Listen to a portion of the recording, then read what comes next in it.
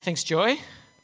Well, I don't know if you've got Bible reading indigestion after that, right? It's a pretty packed passage. I said in the previous service, it's as packed as Hong Kong airport on a protest. It's absolutely dense, isn't it? It really is, just totally thick. And so what I want to do today is ask God's help that we might make something of it. So I figure you're as invested as I am in praying about that. Does that make sense? So let's pray and talk to God. Heavenly Father, we are thankful for this part of the letter to the Colossians. We're thankful for Paul's incredible insight into who you are and what you've done. And we ask this morning that we might grasp some of it so that you might change us to be more like Jesus. For we ask it in his name. Amen. Awesome. Well, I wonder whether you've had the experience of being made to feel small.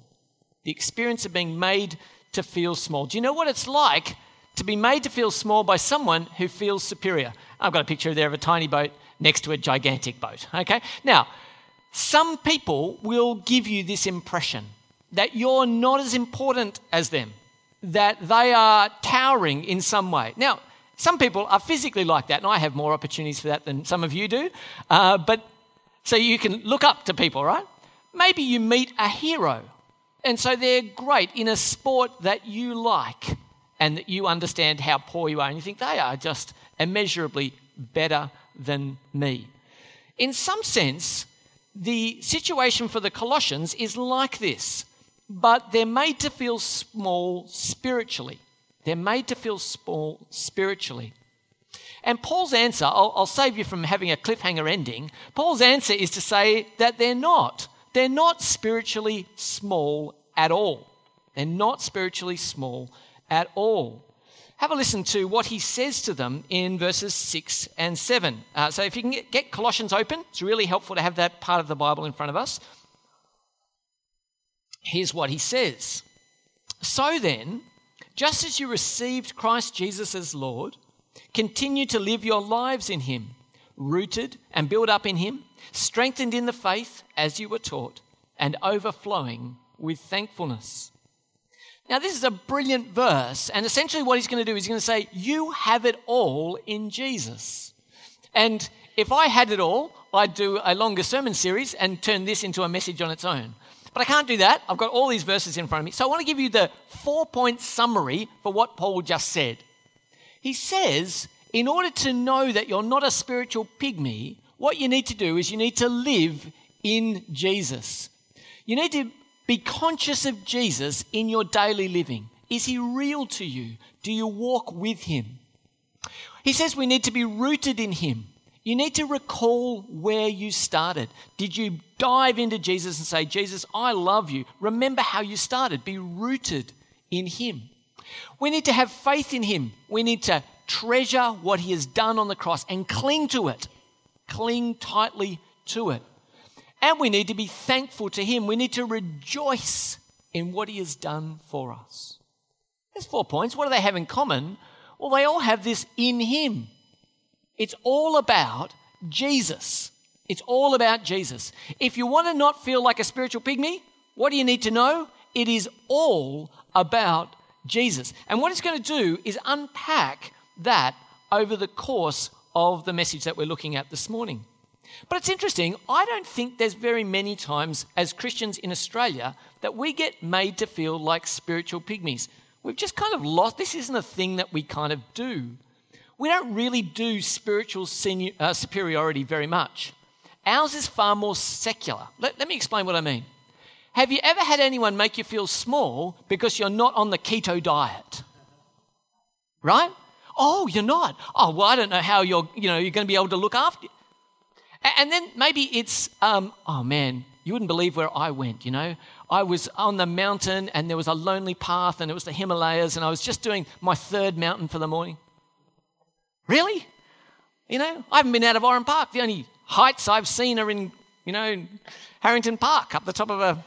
That's all I've done, And this is the insidious thing on social media, isn't it, right? How often do we go for holidays? Not very often. But if you follow enough people, someone is always on holidays, aren't they? And someone is always doing something extraordinary, yes? And so the impression we have is everyone is always doing extraordinary things. How big do you feel? I just go to work and sit on the M5 and count headlights, That's all. We feel small, right? Or what about the crucial cause? I don't know. I lost track of why that image is up there, but okay, the crucial cause. Essentially, hey, I'm going to run 7 marathons in a row and raise $800 for cancer, right? Brilliant, okay? But now you have to know that I'm awesome because I'm doing all this amazing stuff. I hope you feel really small. When was the last time you ran 800 kilometers for cancer? So these awesome causes that people have can make us feel tiny. Or maybe it's their fitness fanaticism, right? It's their fitness fanaticism. I might be guilty of some of this, right? Okay, but here's the thing, right? So there's actually a thing that goes on the oval down here, and on the side of the truck it says body war. That's what it's called. We're going to go and beat our bodies up. What's your, pre-dawn fitness program looking like? When was the last time? We can feel tiny, right? And so I don't think on the whole that we're made to feel like tiny little pygmies spiritually. But what can happen as we listen to the world around us is we can think, I'm following Jesus, but I'm not really living the kind of life that all these extraordinary people around me are doing. And so we can feel small even as Christians. For the Colossians, your best life is found by additional spirituality. You started with Jesus, good work, nice. If you want to be awesome, you've got to add other things to Jesus. For us, you've found Jesus, well, now we need you to live a personally fulfilled life. When was your last cancer run? When was the last cause that you need to add these other things in if you're going to live a really worthwhile life. I think the answer to both of them is actually found in this passage, although Paul wouldn't recognise the challenges that we face. Paul warns the Colossians. Have a look at his warning in verse 8. See to it, he says, that no one takes you captive through hollow and deceptive philosophy, which depends on human tradition and the elemental spiritual forces of this world rather than on Christ. He says there's an empty philosophy that's trying to grab hold of you. And it's based on two things: ancient wisdom or human tradition, and behind it is something far more insidious. Because it was spiritual, this additional spirituality that they bring, he's saying, do you know what's behind that? It's not God. What's behind this extra spirituality is actually demonic in origin. It's evil. Beware, O little church in Colossae, beware. What they are offering you seeks to enslave you and leave you lacking. How will you know that you're in danger of this? You'll know that you're obligated to do a whole bunch of stuff and that you feel tiny and inferior. And Paul says, watch out. We're going to see as we go through this passage, and part of the reason it's so dense is Paul's kind of addressing a whole lot of different attacks that are going on against the Colossian church. And we need to understand a little bit of the background to get what he says next. Now, this is a magnificent sculpture of a Greek man. And what it tells us is the Greeks loved the physical form. They loved perfection. I shouldn't do it, should I? I don't measure up to this bloke. I'll keep my hands to myself. They loved perfection in the physical form. Okay? And what was happening was the people around the Colossian church were saying, well, you've started as Christians, you need to add in circumcision. Now, guys, have you ever heard that word said so many times in church? I mean, here we go. It's just, why are we talking about that in church? And so essentially what happens is Colossians, you're not there yet, okay? Circumcision, if you want to be right with God, you've started with Jesus, good work, but you need circumcision as well. Circumcision is ancient, it's Jewish, it's painful, and it would make you obedient to God's word. So what they're trying to add is a level of physical spirituality. And it's really interesting. The Greeks were appalled by this idea, not only because it hurt a lot, but because it marred their perfect bodies. This is a really interesting thing, right? So when someone said you need to be circumcised, it would have blown their minds. But if you did it, clearly you were hardcore, right? You were serious about following Jesus. And so that's what was being offered to them. Have a look what is said then in the verses that follow, and they might make a little bit more sense now if we read verses 9 to 12. For in Christ, all the fullness of deity lives in bodily form. And in Christ you have been brought to fullness. He is the head over every power and authority. In him you were also circumcised with a circumcision not performed by human hands. Your whole self, ruled by the flesh, was put off when you were circumcised by Christ, having been buried with him in baptism, in which you were raised with him through your faith in the working of God who raised him from the dead. Now bear with me. What just happened? Let me break it down for you. Jesus is fully God. Great. Jesus is fully God. Fantastic. And then he says, we have fullness in Jesus. If you're with Jesus, you lack nothing spiritually. You lack nothing spiritually. And then he says, actually, what's happened to you is you've had a spiritual circumcision. Fantastic, right? Because not a piece of flesh was put off, but have a look what it says here. In verse 11, your whole self, ruled by the flesh, was put off when you were circumcised by Christ. God separated us from our old sinful life. It was a spiritual cutting off. So don't need to do any physical cutting off because it's all been done in Jesus. How did that happen? Well, in baptism, we're joined to Jesus' story and he does his work in us spiritually. What do the Colossians need to know?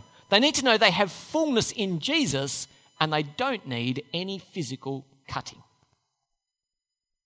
Well, the next thing has to do, a little bit of background here, has to do with this picture. Now, I think I show this pretty regularly at Easter time. It's a piece of graffiti, ancient graffiti, called Alexamenos worships his God. And you can see there's a cross there. Can you see that? And there's a man on the cross who's Jesus. And what's the problem with the picture? What's happened to his head? It's a donkey's head. Now, here's the cool thing to know. Even in ancient times, if you call someone a donkey, it wasn't very complimentary, okay? All right? And so what he's saying here is this silly Christian bloke is worshipping a crucified donkey because anyone who died on the cross was utterly humiliated. So if you say your God was crucified, you're cuckoo, right? That's making fun worthy because the cross is about humiliation and shame. If you wanted glory in the ancient Roman world, what you would do is you would have a triumph. And a triumph is after a general has won a battle, what he would do is he would march into Rome. He would get a special wreath on his head. He would have a special chariot. His enemies would be in shackles and led before him. He would be marching in with all these accolades going up and his army would march behind him. It was a public triumph and it put the enemies to shame. Keep both of those things in mind. We're going to hear another challenge that was before the Colossians. Oh, Colossians, you haven't arrived yet. How will you pay back the sins you've committed since you started believing? This is a really interesting one, right? So if we think about when you became a Christian, if you haven't yet, today's a good day, by the way, right? But think about the day when you became a Christian. And you go, okay, when I said, I'm sorry, God, for my sins, we understand that in the past, all of my sins have been forgiven. Does that make sense? They're done. They're utterly forgiven. But then you think, will I sin tomorrow? Well, what do you reckon, church? Do you reckon you'll sin tomorrow? Yeah, but don't be too quick with that because we're going to intend to be holy. Is that right? Okay, yes. But we will probably sin in the future. So you go, hang on. When I confess my sins and I said, Jesus, you're my Lord, he forgave my sins in the past. What about my sins in the future? And so I think what was happening for the Colossians was they said, yes, Colossians, you've trusted in Jesus, but now we need extra help for your future. Does that make sense? Okay, now see what Paul says. It's pretty remarkable in these next couple of verses. Have a look with me at 13 to 15. He says, when you were dead in your sins and in the uncircumcision of your flesh, God made you alive with Christ. He forgave us all our sins, having cancelled the charge of our legal indebtedness, which stood against us and condemned us. He has taken it away, nailing it to the cross. And having disarmed the powers and authorities, he made a public spectacle of them, triumphing over them by the cross. What's he trying to tell them? Well, he says, first things first, you need to acknowledge the bad news. you were spiritually dead.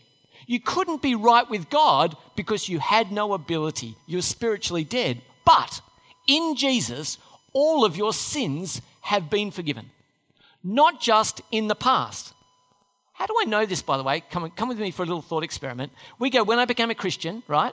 Jesus has covered all of my sins in the past, right? Okay. Were you born when Jesus died on the cross? Just think with me for a second. Most of you can say no. Is that right? Good. Okay.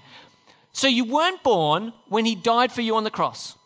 But you say, my sins up to today have been paid for by what he did on the cross. You know you didn't exist then. What I'm telling you is he paid for your sins past, present, and how do I know that? Because he died for you before you were born. So if your past has been forgiven, you can know for sure your future is too. Are you with me? Awesome, right? So all of your sins were forgiven. And at the cross, what it says he did is he took the notice of our charge of legal indebtedness. What does that mean? Basically, if God has a list of all your sins, it was taken to the cross and nailed up there. And then it was shredded and burnt and destroyed. It's all been dealt with at the cross. And in fact, instead of humiliation, Paul says, amazingly, all the accusing enemies have been defeated in triumph. We looked at a dead man on the cross. That's what you would see. But something spiritual was happening. It was like the Roman triumph. In glory, Jesus defeats all his enemies and leads them in triumphant procession on the cross. So we see humiliation and shame, and you can make fun of it if you want to, but what happened spiritually was glorious and victorious. How good is that? What do we need to remember? We need to remember that you have forgiveness in Jesus. It's all been done. It's all been done. So now the Christian has, right now today, fullness in Jesus and forgiveness in Jesus. Now you've got the first symbol, right? The fuel gauge. Full. You've got everything that you need in Jesus. And you have forgiveness in Jesus. See the delete key? It's been deleted. And then the hard drive's been reformatted. And then the online backup has been destroyed as well, if you need to go that way, right? Okay. The record of your sin is utterly eliminated. Fullness in Jesus, forgiveness in Jesus. Well, he's going to continue. And in order to understand what he says next, we need to do a little bit of Plato. How amazing is this, right? Plato. So what Plato says is human beings live like people who are looking at shadows on the back of a cave wall. There's a light, okay? But when we look at the cave wall, we can see a shadow and we go, I think that's a human being. And what Plato says is that's only the shadow of a human being. In heaven somewhere is a real human being. Earthly life is like looking at shadows, but there is a reality out there, outside the cave. That's what he says. Use that idea about shadows, and we're going to understand another little challenge for the Colossians. Oh, Colossians, you're not there yet. They said you're not living according to the Jewish law. You've started off as Christians, but man, we've got the Old Testament. In the Old Testament, God tells us that we need to do this and this and this and this. If you're going to be a good Christian, you'll obey all of the Old Testament as well. Use both of these ideas and come with me to the next set of verses. In verses 16 and following. Because you've been forgiven, because you have freedom in Jesus, have a look at verse 16. Therefore, do not let anyone judge you by what you eat or drink, or with regard to a religious festival, a new moon celebration, or a Sabbath day. These, have a look what it says in verse 17, these are a shadow of the things that were to come. The reality, however, is found in Christ. In other words, the Old Testament's really useful. It told us God was concerned for holiness in every single part of our lives. It told us that we would fail. And it told us that we needed a sacrifice to pay the price for our sin. That's what the Old Testament told us. That was the shadow. In Jesus, the reality has come. One man lived a perfect life. One man was the sacrifice for everyone else. The reality, you see, is found in Christ. And so don't let people condemn you. You don't need to be an obedient Jew anymore. Don't let people condemn you about that stuff. Know that these things will pass away. they've done their time, and that the realities are found in Jesus. Remember, you are saved by faith, not by trying to be a good Jew. Now, that's a big relief for everyone here, is that right? It's not our challenge, really, is it?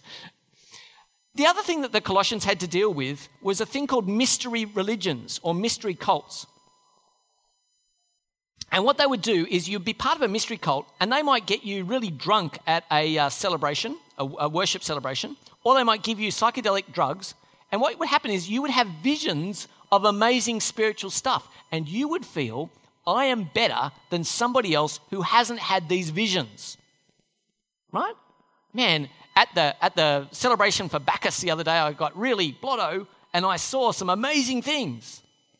Now, as Christians, what's the incredible vision that you've had?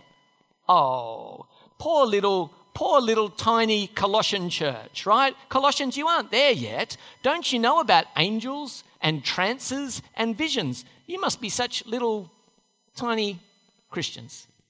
We know more. Have a look what Paul says to the church about that. Have a look at verses 18 and following. Do not let anyone who delights in false humility and the worship of angels disqualify you. Such a person goes into great detail about what they have seen. They're puffed up with idle notions by their unspiritual minds. They've lost connection with the head, from whom the whole body, supported and held together by its ligaments and sinews, grows as God causes it to grow. In other words, what he says to me is, don't let big talkers make you feel small. Jesus, not angels, is the key to real spiritual insight. And if you want to grow, you need to be connected to the head, who is Jesus. What he's saying to them here essentially is, all you need is found in Jesus. It's all there. Now, I told you last time when I set the passage up, there are apparently about 30,000 Jews that were moved from modern-day Iraq into this area around Colossae. So there just would have been a lot of Jewish people around the place. And so they were always trying to get the Colossians to kind of conform, I guess. Oh, Colossians, you're not there yet. You aren't strictly obeying dietary laws and treating your body harshly. Why aren't you doing that? And here's Paul's response to that challenge. Have a look with me at verse 20. Since you died with Christ to the elemental forces of this world, why, as though you belong to the world, do you submit to its rules? Do not handle, do not taste, do not touch. These rules, which have to do with things that are all destined to perish with use, are based on merely human commands and teachings. Such regulations have the appearance of wisdom, with their self-imposed worship, their false humility, and their harsh treatment of the body, but they lack any value in restraining sensual indulgence. What's he saying? Well, death has set you free from the rules. You don't have to do that. You died with Jesus, and now you don't have to live like that anymore. Don't go back to them. If you've been set free from them, don't go back to them again. Those things will fade away, and they really don't work anyway. So you can beat yourself up, and guess what? It won't actually make you more spiritual than it did before. Remember that all you need is found in Jesus. So what have we learnt? Well, we've learnt that Jesus alone can bring fullness. Jesus alone can bring forgiveness. And in the passages we've just looked at, Jesus alone can bring freedom. Now, I had a really interesting conversation with someone straight after the 8:45 service. And he said, every time I see Jesus brought me freedom, I need to remind myself, it doesn't mean I can do anything. Are you with me? Jesus had won me freedom. Fantastic. I can go and indulge whatever I would like to do because I'm free in Jesus. Not what it means. Free from being a slave to our appetites and desires. Free to be holy. Free from slavery. Free to obedience to Jesus. It's not freedom from responsibility. It's not freedom from holiness. It's freedom for those things. So you're set free to choose to say yes to God and no to sin. So Jesus can bring us fullness, he can bring us forgiveness, and he can bring us freedom. As we come to the end here, I want to give you some maths. Sunday morning, who's up for some maths? Of course. Here's some maths. Now, I reckon this is a very difficult equation. Okay, so just limber up, get your minds ready. Okay, here's the equation. Ready? Here's the equation. Here's what we've learned. Jesus plus anything equals no gospel at all. Jesus plus anything. So it's not good enough to start with Jesus and then add more spirituality on top. That is not how it works. We start with Jesus, we finish with Jesus. So if you're sitting here today and you're going, I'm a pretty ordinary Christian, the last time I had the keto diet was by accident when there wasn't enough stuff in the whatever, that I don't think I really have a fitness kind of thing. I'm not really doing that. I'm at church on Sunday morning. I slept in this morning. It was pretty good. That's why I come to 10:30 anyway. Look, I enjoy watching people's pictures on Instagram, and the most exotic place I went to last week was Narellan. And maybe, my great cause is to try and bring my kids up to know and love Jesus. Well, you know what? You shouldn't feel small. You're not lacking anything, church.